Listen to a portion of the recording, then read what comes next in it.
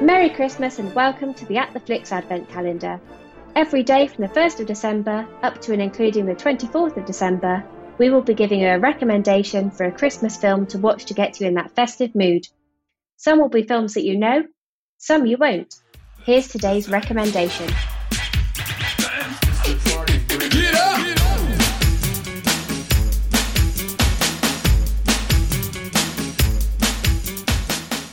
Bill Murray at Christmas. I only needed to say those 4 words to justify why I picked this 1988 comedy, Scrooged.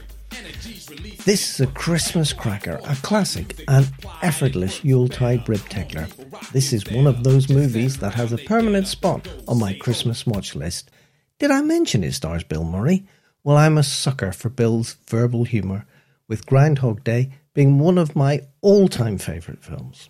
If this year's Christmas is a little slow and isolating, why not spice it up with a zany screwball comedy that throws good taste out the window and focuses instead on the madcap antics of TV executive Frank Cross, played by Bill. You know, it has been such an honor to work for the great Frank Cross. I'm going to dine out on this for months, you know what I'm saying? Now, I want Grace to take you upstairs now, where I think things might just be a little safer than down here, okay? You're beautiful, Frank. Got any last tips for me, huh? Oh, God! Oh, God, Grace! Grace, go watch the show! He's here for me, come on! All right, come on, give it to me! You think I'm afraid of you? The day I've had? I know what you came for. Come and get it, you pussy. He's in the show, Mr. Cross, as the ghost of Christmas future. He's great. That guy is going to be a big star. This is a very loose retelling of Dickens' beloved Christmas Carol. Being set in the late 80s, it features all the bad hair, baggy clothing and excesses that epitomised this era. Did A Christmas Carol need an 80s remake? Probably not. But this is an impressive retelling.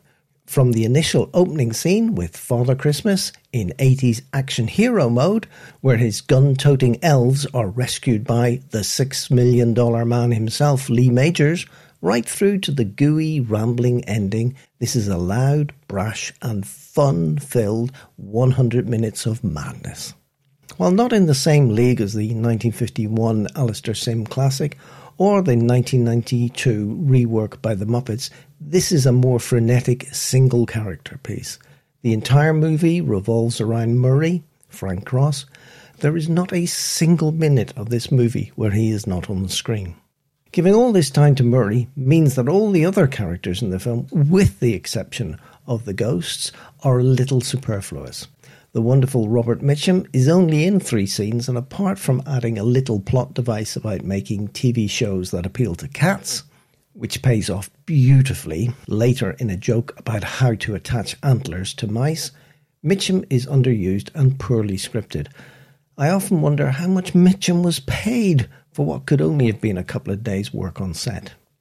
Love interest is played by Raiders of the Lost Ark leading lady Karen Allen. Again, she is only in a few scenes, but has to endure the entirety of the weird and disorganised finale. Back to the ghosts. Murray's interaction with the 3 ghosts is great fun, with the ghosts providing physical slapstick gags to contrast Murray's non-stop verbal wisecracks. The Ghost of Christmas Present, played by Carol Keane, is a perfectly fun and ultraviolet fairy in sparkling pink tutu and brandishing her magic wand like a baseball bat. Keane and Murray's close-quarter physical comedy must have taken hours and multiple retakes to reach the level of fluid motion that can be seen in the end result. The Ghost of Christmas Past, weirdly played by David Johansen, the ex-frontman of the proto-punk band The New York Dolls, has an appearance that shocked me when I first saw Scrooge at the cinema. However, despite not singing or playing guitar, his performance is in perfect harmony with Murray. As in the book, it is the presence of the ghosts that are at the centre of Murray's journey from hateful narcissist to nice guy. The year after this movie, in fact, the following Christmas, Murray would return to the cinemas to solidify his position as the funniest man in the 80s with the movie Ghostbusters 2. you can consider Scrooged a Christmas entree to that movie, as Murray plays mostly the same deranged character in this one. Out of control with a non-stop spray of witty comments and observations. In fact, at one point in the film, Murray quips, "Hey, I'm used to dealing with ghosts," as a fun nod back to his 1984 classic and setting up for the hit movie of the following Christmas. I'll wrap up by saying again, if your Christmas is a little dull and you need an injection of high-speed frenetic nonsense, you could not do better than this little gem.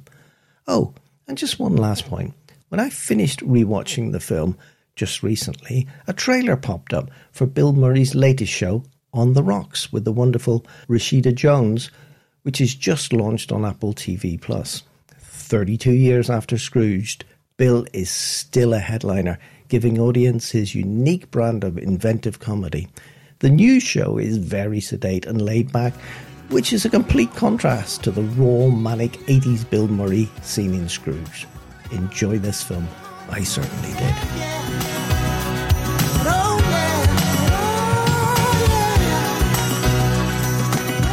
And finally, yesterday's Christmas cracker was: which actor portrayed Bing Crosby's partner in the film White Christmas? The answer is Danny Kaye. Today's Christmas movie question is: this Mel Gibson movie about political upheaval in Indonesia opened in cinemas at Christmas 1982. What was it called? See you tomorrow with the answer.